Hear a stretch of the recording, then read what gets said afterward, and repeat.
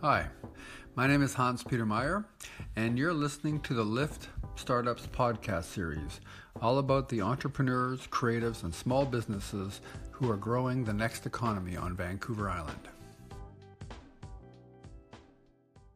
You who've been listening, we've just been talking to Jayesh Parmar, CEO and founder of Picotick, talking about Picotick. But this segment here, we're going to be talking. We've got some questions for you about you as an entrepreneur and as a human being. So, what's your favorite thing about the work you're doing today? There's so many. That's such a great question, Hans. Right now, that's really driving me is movement.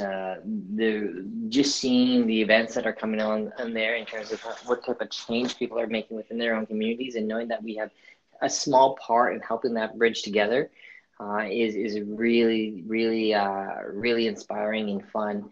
And then another favorite thing I think is really the talent and the people that we have inside of our team, and seeing these beautiful humans and their talents collide together and create magnificent pieces of work, and is really inspiring. So really is getting to be a small part of great events and create a little bit of change, and also being a small part of our team and helping lead great leaders to go out there and do phenomenal work with the Picotick platform.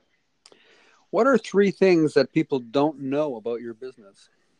The API for sure would be the number one. Is that the API is, I guess, for people who aren't familiar with an API, it's a software to software solution. So if I had to put it sort of an analogy again for people, is that you just imagine an iceberg. And an iceberg is this big engine under, or big piece of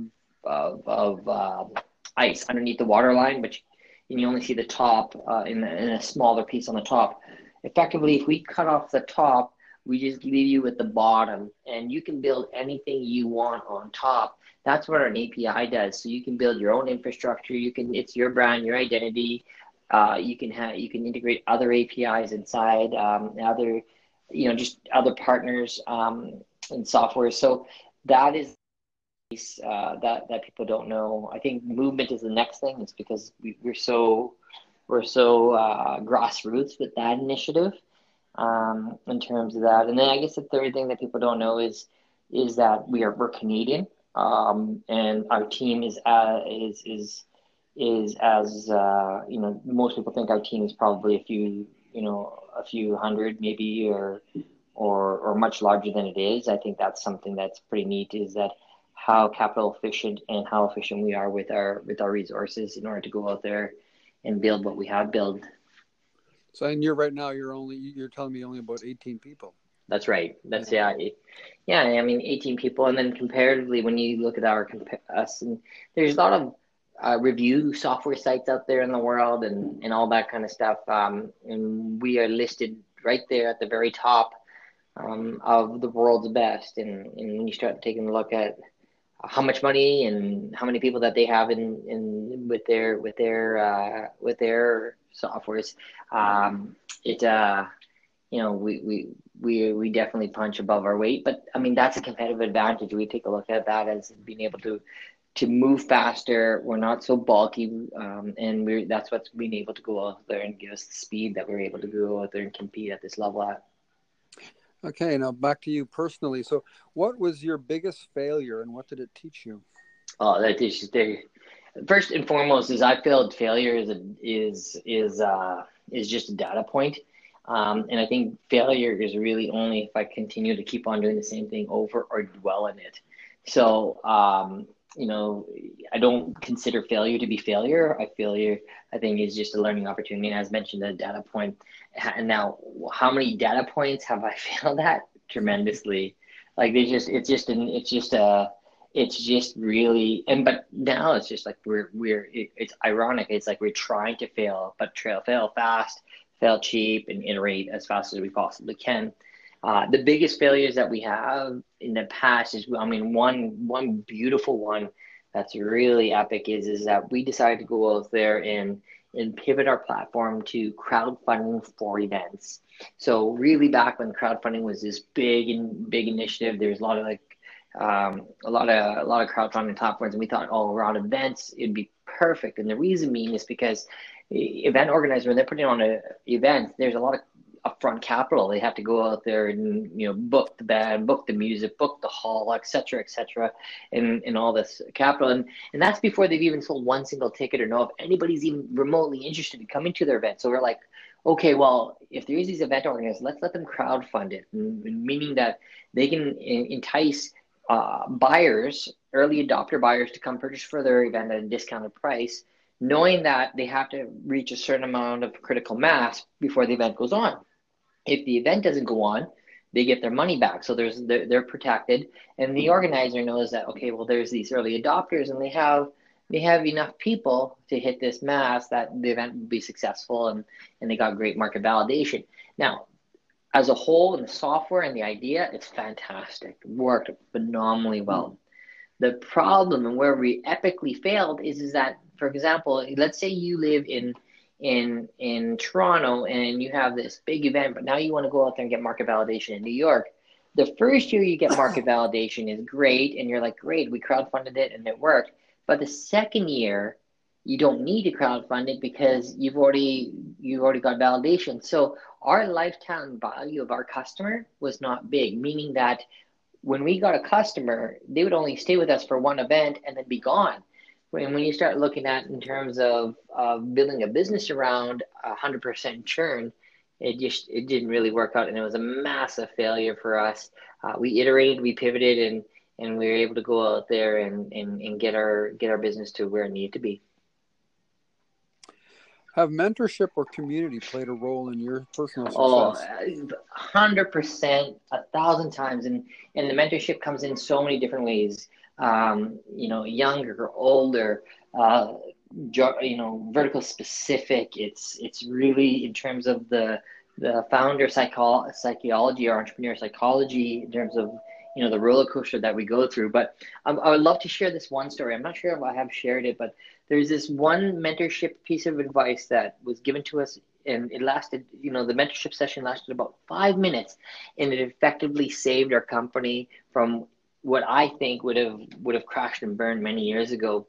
And it went like this. We were from Saskatoon, we went to San Francisco and then Toronto, and then we were in New York, and we raised a bit of money, and we need to go out there and find a head office in terms of where we wanted to go out there and make Picketic HQ.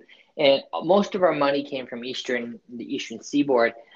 So it was natural for our investors to want us to stay on that side and just have close proximity. But being from Saskatchewan and sort of the West Coast kind of style guys, we gravitated more towards San Francisco, or back to Saskatoon, or maybe even Vancouver, or wherever it is. So the team got together, and we sat, and we were round tabling, and one of the investors walked in and just said, "Hey, what type of problems are you solving today? What's going on? What's the lowdown?"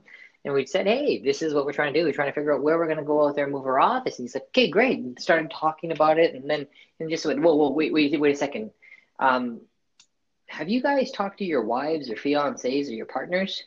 And unanimously, all of us were like, "No, we haven't chatted about this." And he effectively called us idiots, in a tongue-in-cheek way, and said, "Go home, talk to your partners, because if you don't have that support, you have nothing." Now that we've gone through the roller coaster that we have, if we didn't have the supportive partners that we had, there would be nothing. And that 5 minutes of advice, we took it back to our partners unanimously. Everyone was, okay, we want to be in Vancouver, and as they say, happy wife, happy life, happy partner, happy life. In that case, we made the right decision, and that piece of 5 minutes saved our company. Otherwise would have been a defunct company a long time ago. Good one. Who was your most important hire, and why was that? I think it's funny. It's like it's a hire, but as an entrepreneur, and I was the founder.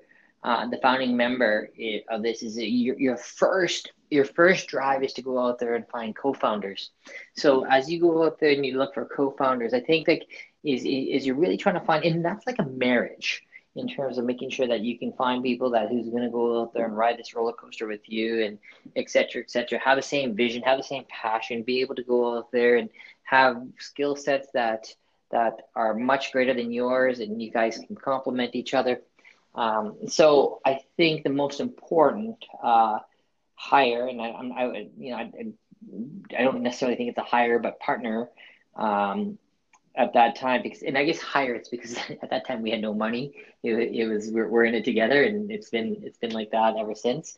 We're in it together. But is my co-founder Brett Eden, without question. This could not have be what it is without a strong co-founder like him, and that is the most important person throughout this organization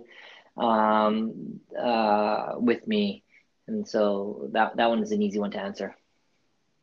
Okay, are you a reader? I am. Yeah, I am when I have time. It's a lot of audiobooks mostly now. Okay, well that counts. What was your favorite book as a child? Anything by Robert Munsch. Yeah, I love Robert Munsch. I mean, anything by Robert Munsch and it's just funny. I have a 4.5-year-old child now, so I'm getting reintroduced to Paperback Princess and Robert Munsch, and it's just it brings back good memories. So, and I love reading. I love reading it to this day as an adult. As an adult, what has been your favorite book? If you can name one or two to this point. The hard things about hard things. I mean, that's an easy one to rip off. I mean, and the reason being is just goes to the founder psychology and just realizing that this is a tough gig, and when you're trying to build something that has no real roadmap and you're going through it, there's going to be hurdles and all the other stuff, and knowing that you're not by yourself, and this is just all part of the journey, and that's fun to read about that. And then another one is from a local author that I'm diving into right now and reading. It's called Early Exits by Basil Peters. He's a Vancouver-based author. That's been a really, really great read in terms of wrapping my eye around the business side of the venture capitalist market, or the VC and the angel market. So that's really interesting, and I'm having some fun learning some key points around his points and his thoughts in his book. Okay, what is the smartest thing you think you've ever done? Marry my wife. I think the smartest thing is really going out there. Is getting out of my comfort zone. There's no question about this. The smartest thing is moving out of Saskatoon, and not that Saskatoon, I love it. It's home, and I'll retire there, and that is my heart, and that is it's a community that grew me into who I am, and I feel like I owe a lot back to it. But getting outside of that comfort zone, I had a really comfortable, very, very secure life.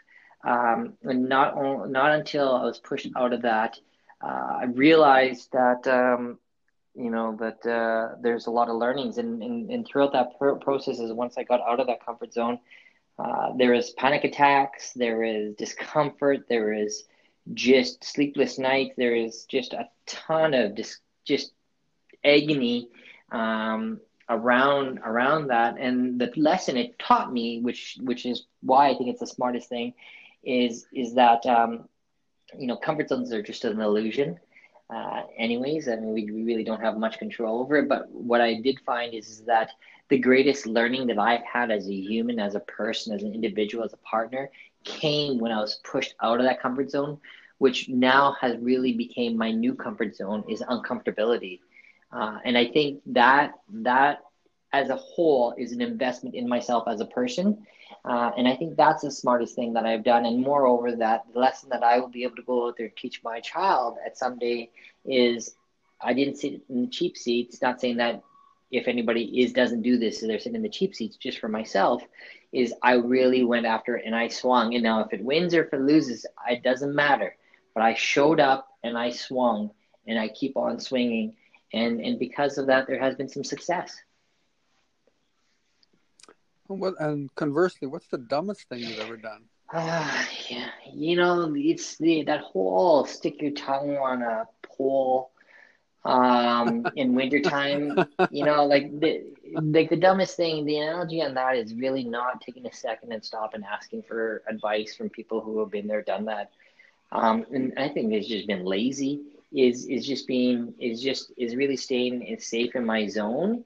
In So when have you done that? Give me an oh, example. When have you done that? well, I'll tell you. I mean, I should have left the company because I was playing around with the company 5 years, and it was within the comfort zone. It was a side project. We didn't push it out.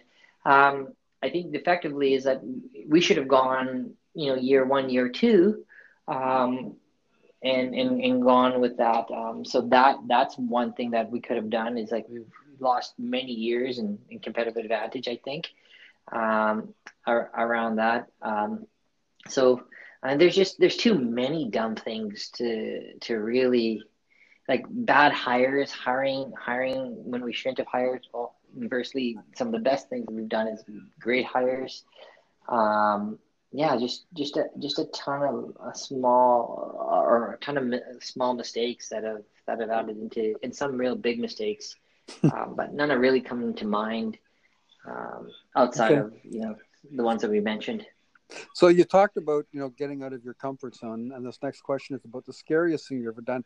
But um, how did you get through some of this anxiety? How did you get through some of the fear that you've faced? Oh, you know what? I mean, and I'm going to be as transparent as I possibly can.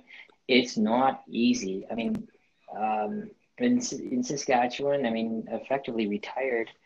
Uh, the everything was easy. And then coming out here, down to the valley, I equated to this. And just to give you some context, is being a phenomenal hockey player, just like really awesome in Guatemala, and then coming up to Canada, and the kids that play on the street are better than you.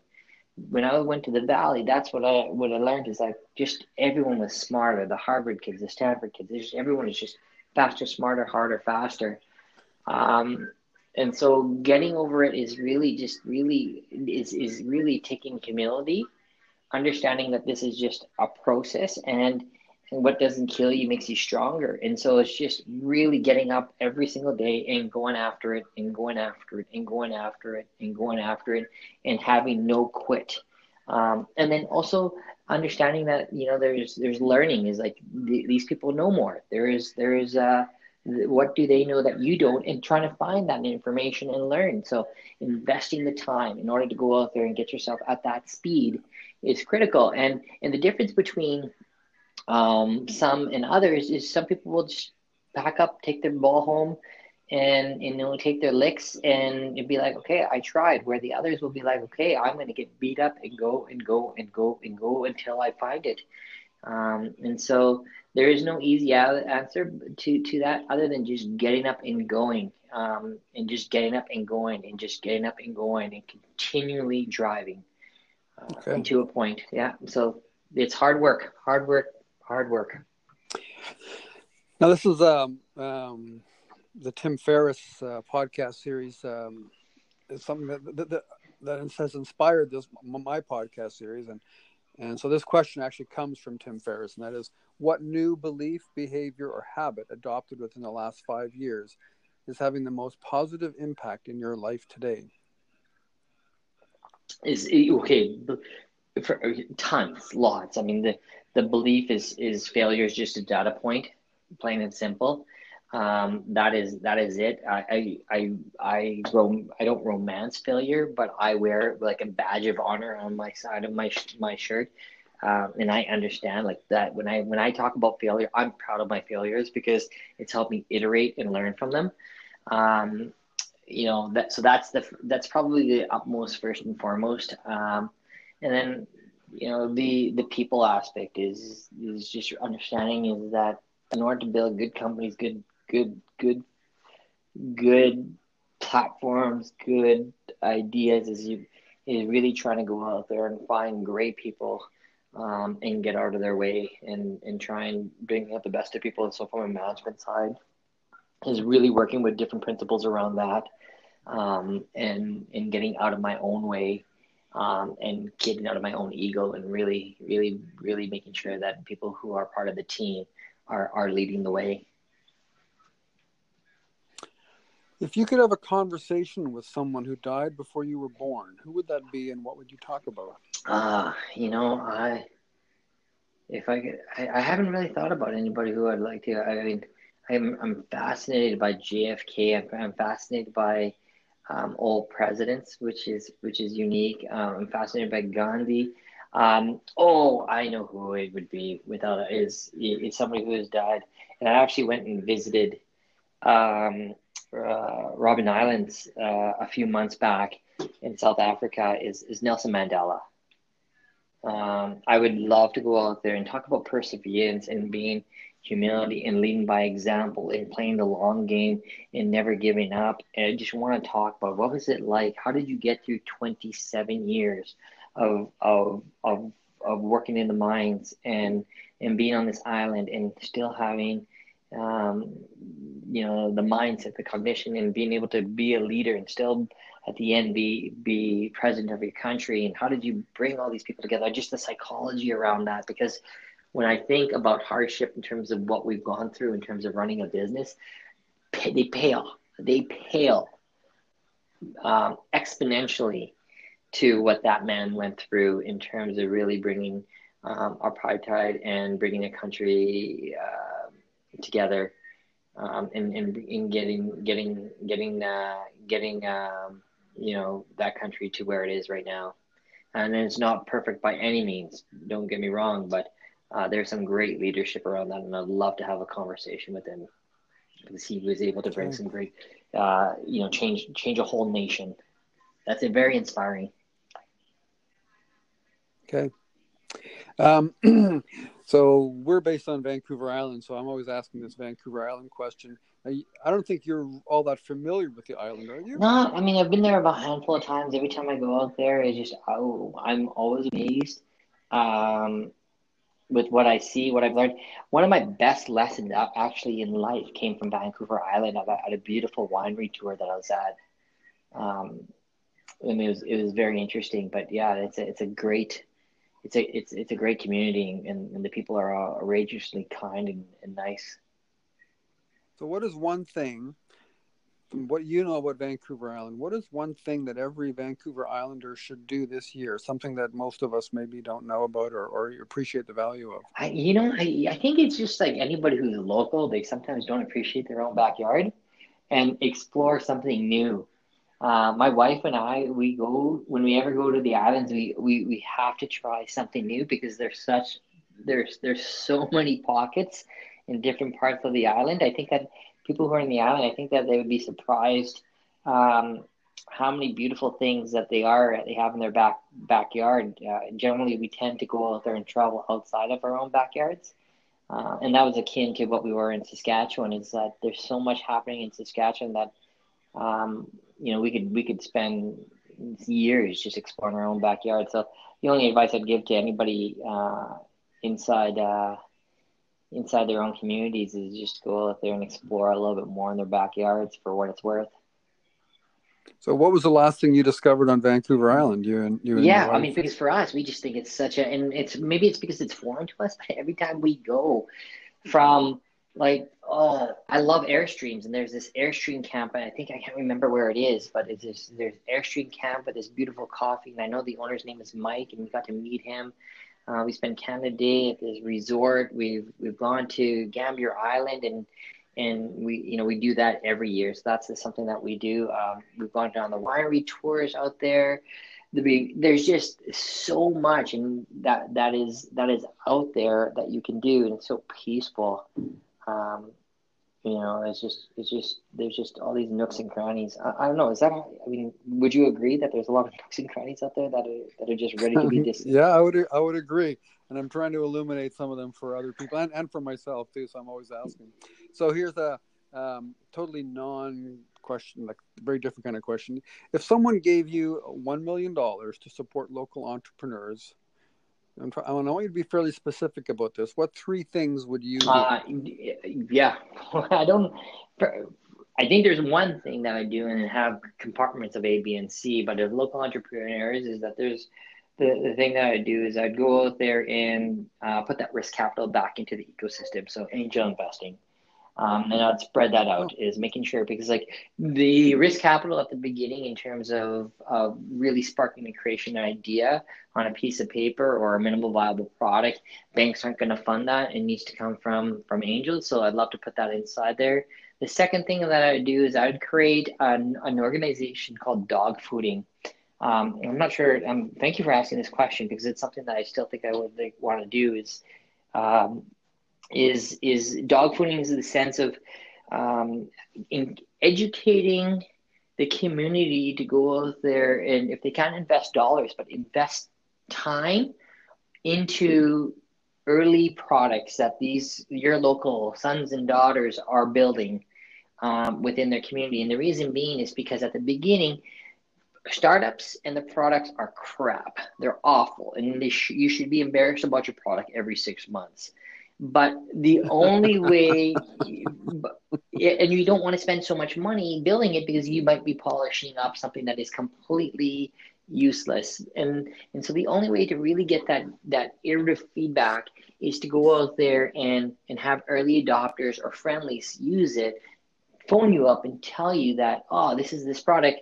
You might want to do this, or you might want to change that, and that's really helped me. Like when we were in Saskatchewan, even in Vancouver now, people will call us up and they'll give us their feedback, and they'll eat their own dog food. They'll support their own community.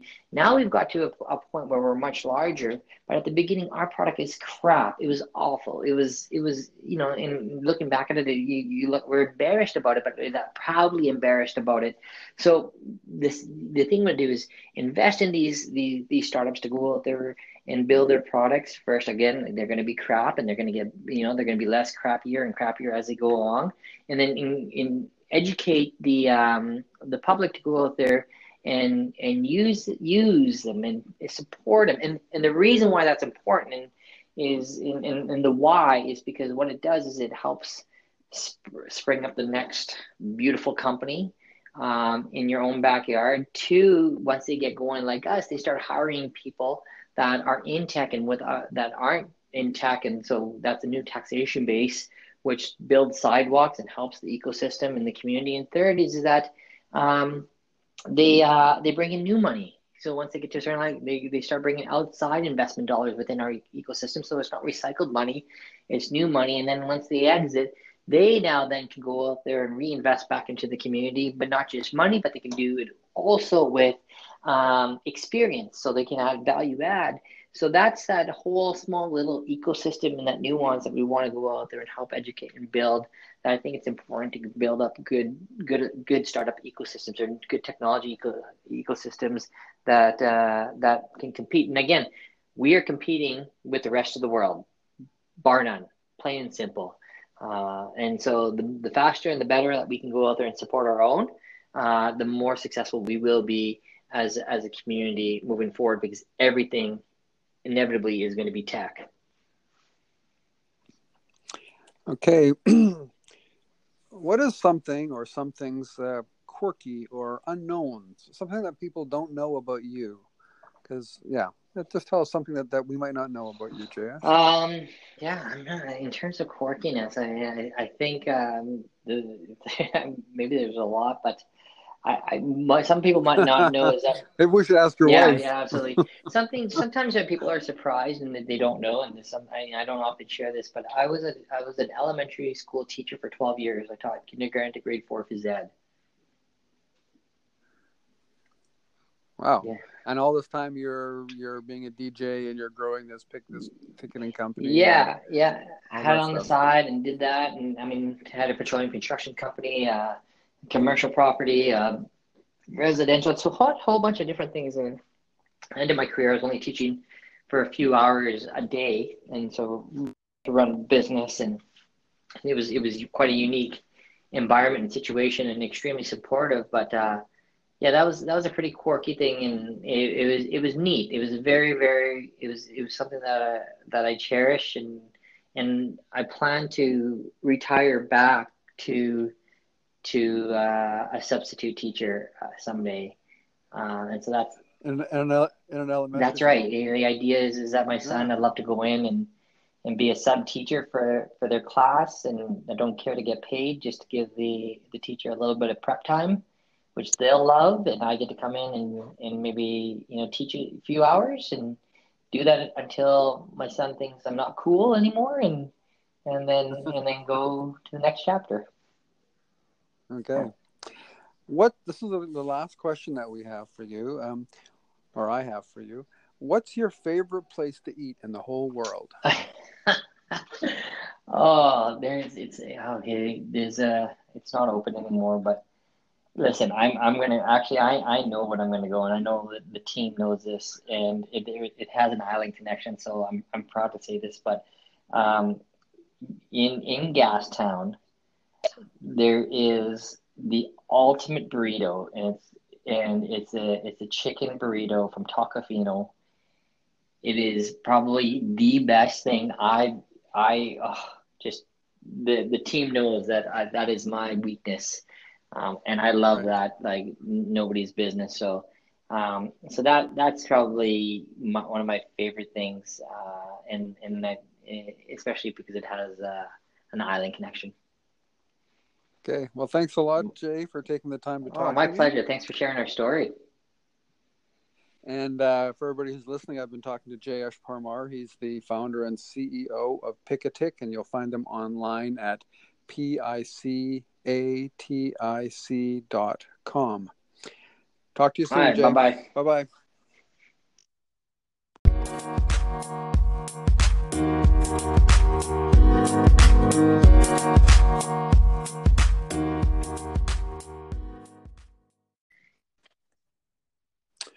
Good morning, Jay. Hey, good morning. How are you And doing? hi, everybody who's listening. Today I'm talking with Jayesh Parmar, founder and CEO of Picatic. Jay, tell us about Picatic. What is it? Picketic is an online ticketing and event management company. We help event organizers host, plan, manage their events. We do it a little bit differently in the sense that they can come out there and do it themselves. But on top of that, we give them opportunities to go out there and embed links, widgets, code onto their own assets. So for example, if they want to put them to their website or if they want to put them in their app, so it makes it feel like they have their own white labeled experience. It's their brand, their story, their customer. In addition, what we do is we integrate into third-party channels like Slack and a whole bunch of other channels where the buyers or the end users or their customers can go out there and purchase wherever their tribe lives, so they're not redirected, and just helps brings more people to their events and helps events become more successful. And that's the great things that we get to do is help bring people Like you together. talked about some of the features there, but there are a number of event apps out there, ticketing apps. What do you think makes Picketic's unique or innovative? Yeah, dramatically different than our competitors is that gone are the days where we want to have people come to your brand or your event, maybe your asset, your website, and then click a link and then redirect it onto another page. And then, for example, go to X company, X ticketing company. And then what ends up happening is that it's more about the ticketing company and their brand outside of yours. So when you start looking at the data, there's a lot of lost conversions, and meaning that Mm-hmm. people don't purchase. What we've done is we've done it completely different in the sense that we're not about our brand. We're all about your brand. We integrate within your infrastructure. You don't need to have any technical skills. You can just copy and paste code. And then on top of that is rather than having the user come to us, we want to go to them. So instead of asking the user even to come to your own website, is how do we go to, Facebook where they can purchase in there? How do we go to Slack where they can purchase in those channels where they live? So it's a completely different vantage point in terms of not about us, more about you. And then also we don't touch any of the dollars. The dollars go directly straight to you. that helps you have working capital. So for every 2 days in the States, in different parts of the world, or the maximum 7 days, that money's trickling in. So event organizers can use that as working capital. And then lastly, we have this API, so brands, enterprise, multinationals can build on top of our platform. So if there's anybody that wanted to effectively build their own ticketing company, or they want to integrate different features with inside their infrastructure, they can do that with our API. So it's really development centric and focused. So that makes us completely different. And there's just a plethora of other things that we have because of our API that we can now offer our users that completely change the game. How long have you been working on this? Well, the interesting question. It's been a side project for me back in the day for about 5 years. We got accepted to an accelerator in 2013. So about 5 years now, where we took some funding and we built out the team and did it at a full-time plus hours. So the question is it's been a 10-year project, 5 years of it where it was like, okay, full time, we're going to dive in deep and really try and push this to the rest of the world. And that's exactly what has happened. Cool. But you started, before you went big, it started as something. Tell me a bit about the backstory. I think that's really interesting how you got into this. Sure. It started because, the backstory, and really quickly, is a buddy of mine. We were 20 years old. We were working at a clothing store. There was a sidewalk sale in Saskatchewan, of all places. We as a sidewalk sale, that's effectively all the clothing gets pushed out into the hallways or in the mall. And us being 20, we were effectively pseudo security guards. We folded clothes all day and made sure that nothing went missing. So we had a lot of time to talk. The discussion went around is like, well, if we could have our dream, and again, note that we're 20 years old, what we would like to do, and our idea at that time was meet girls, party, get paid to have some beers, and do that. So that was the problem that we wanted to solve at that time. We got this BDC loan. BDC had a student loan for $3,000. We applied for it. We got it. We went and bought a whole bunch of DJ equipment. That led to us getting some press, a whole page article on us. That then our colleges at our university hired us. So we went from making $50 a day to $500. And then we started putting on our own events, and then we started doing $5,000 events, and then we were doing events for the Prime Minister, Wayne Gretzky, Gene Simmons, all these celebrities. And then that led us to building out our own ticketing company, which then got the attention of some people in the Valley. They invited us to come down there, and that's when we really realized that, okay, we got to put this in full effect and full force, and there's something here. And then so we went and applied to an accelerator and another one, and got some learning, some education, some foundation, raised some money, and the rest, as they say, is history. Why are you so passionate about what you're doing? Absolutely. We have a quadruple bottom line, and it's integrated into the DNA. First and foremost, it's people. People love people, love humanity, love our time on this earth. So just passionate about people and their stories and what makes them them. Secondly, and most importantly, and you'll see it all over our site and our branding and entwined in everything that we do, it's bring people together. That is a privilege in terms of my world, in terms of how I think. Meeting new friends, meeting old friends, maybe the love of your life. For me, it's my son. He's when he was in preschool, I got to see him, had his Christmas concert for the first time. Those are things that money can't buy. That's life, that's culture, that's community. And we get to do that day in, day out and help facilitate bringing people together. And so that's a big passion. And the next thing is community is, we just launched a movement where we're trying to raise $100 million for the better needs of communities all over the world.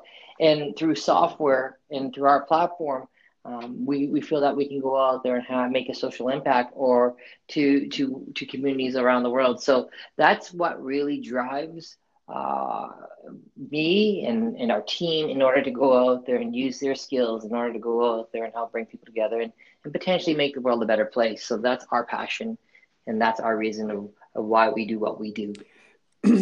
Yeah, so I mean, I'd like to hear more about the movement. I mean, you've talked a bit about it, but yeah, so how did that come about? So you've called this thing, is it Picketic movement or the movement, or what is it? Yeah. Okay, so I'll give you some backstory on that one. About a year and a half ago, maybe a little bit more, an event organizer came to me and they wanted to go out there and have me sponsor one of their events, and it was a fundraising event, and so the organizer called and said, "Would you make this donation?" And I was like, "Well, what is it for?" And he explained. He's like, "Well, we're raising money for these kids to buy instruments. Their current instruments are made out of trash and recycled material as they live in Central America." And to me, in my first world, I didn't even realize that was even a thing. So I Googled it and looked, and sure enough, there are people out there that put instruments together because they have nothing, and it really talk about making lemonade out of lemons.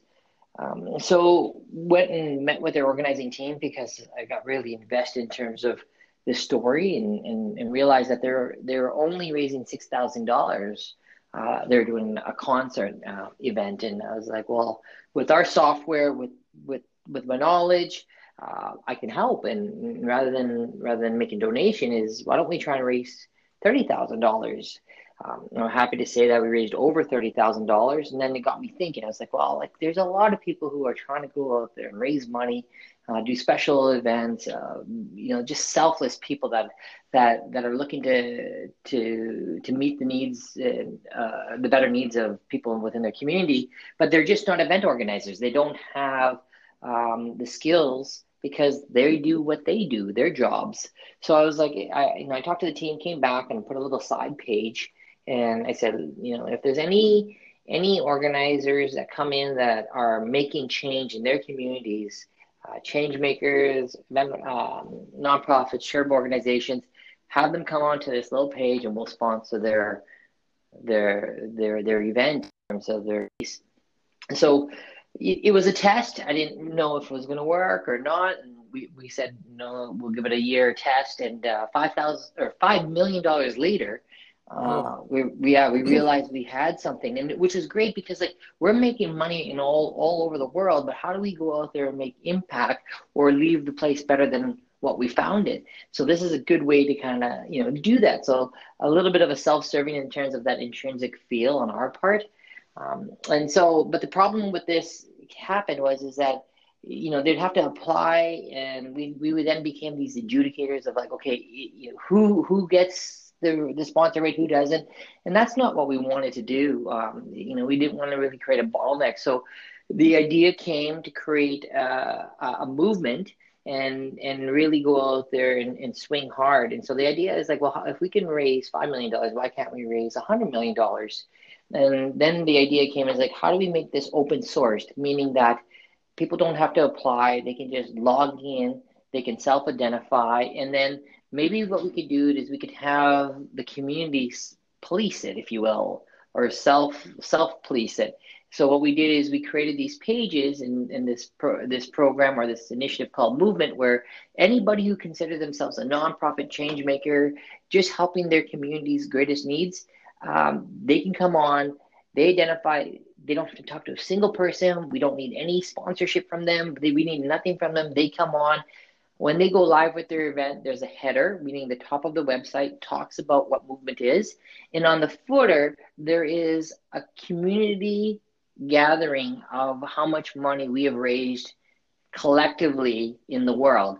So there's this online counter, and I guess the idea around that is bold initiatives bring in bold people, and we want to keep fairly transparent in terms of what this initiative is doing, and so that has worked really, really well in terms of people have really gravitated it, and we've taken away the barriers, and so it's been in full force, and in the last few months we raised another 3 million or 4 million. Wow. And so we're slowly itching to the $100 million mark. There will be a tipping point.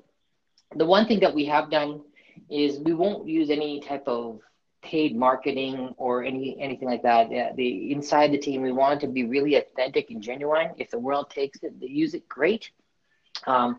This is not something where we're trying to get any type of press or anything of that sort. We just really want it to be a tool for people. So it's in the background, and people are slowly getting aware of it. And when they do, they're really happy. And there's a wonderment in the sense of like, what's the hook? What's the gimmick? Is this really what it is? And we're like, yeah, go for it. So a lot of great success so far with it. Well, we've really benefited from your support here at Lyft on Vancouver Island. So thank you very much for that. Oh, fantastic. I've always like your attitude and your approach to stuff has been inspiring for what we're doing here for sure. So it's all pretty obvious who your target market is for movement, but who's your target audience or market for Picketic? Like, who do you want to get in front of? Yeah, great. I mean, that's a good question. And we have a huge taxonomy in terms of users that can use this, and we haven't really marketed our product at all. We just spent the last quarter really take a look at that data and really focusing on, well, who do we really want to focus around?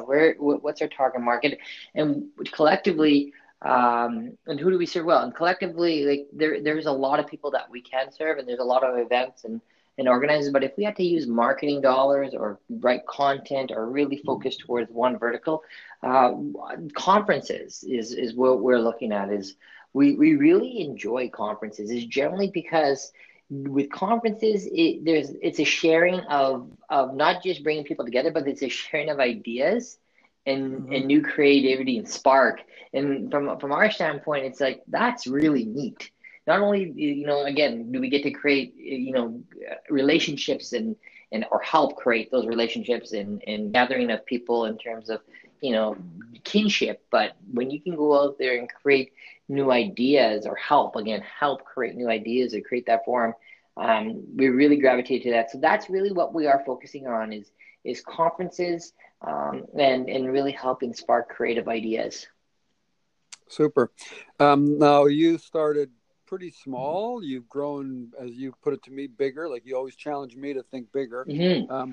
How big are you now, and how big do you think Picketic can get? Well, I mean, big is all relative in terms of how you think. I mean, our whole big thing was when we first started, we were in Canada, and then how to expand to the US, and then now in North America, Europe, Australia, Switzerland, Sweden, New Zealand last week. I mean, it's just growing all over. So how big can we get? And we are in every English speaking country in the world right now, I believe. And so we'd love to go out there and translate our software to non-English speaking cultures, communities, and countries. We get a lot of questions around that, but when you start doing language, it gets a little bit tricky. So that is where we like to see where we're going. The API side on the business to business side is a really, really exciting piece of our business. There's some fantastic, really, really strong partners that are coming on board on that side. In terms of people, we're at 18 people. I think what we will do is we'll double up this year in size. I suspect that'll happen as we grow up the marketing and sales side. What we do is we're really particular in terms of who we hire, and so we really look to get senior people in place so that the 18 are very, very strong. So, and then from a revenue standpoint, I mean the numbers are fantastic and they're growing. So it's a whole bunch of levers. Sorry. And the question going back to how big can you get? There's nothing stopping us. I mean, the way we look at it and our goal is to have every single person in this world use our platform in one way or another, be it on the consumer side or the API side. So that is it. I mean, that's pretty big. That is big. Every single person in this world. Okay. Now, so the last time I was in your offices, I'm not sure how many people you had. You certainly didn't have 18. What are the kind of spin-offs that are happening you're located in Gastown. I know you've got at least one satellite worker. I don't know how many more. What are some of the positive spin-offs for the Vancouver community? You guys came out of Saskatoon. Yeah. I know you've got some kind of presence, or you had some presence on the island. what impact is Picketic having on these economies? Yeah, I mean, I think that what ends up happening is when you start bringing in, we've been able to attract talent from different parts of the world. So, and really strong talent, which gives us an opportunity to really have a diverse crew. So, in terms of the taxonomy of our talent, we have people from Australia, we have people from Brazil, we have people from China, we have some from the United States, all over parts of Canada, one from Belarus. So when we can go out there and employ talent with different backgrounds, and keep them and retain them within our own backyard, that is great. And then what they do is they start spinning off and doing different things that add value to the community. So, for example, one of our guys has the biggest React meetup in Canada.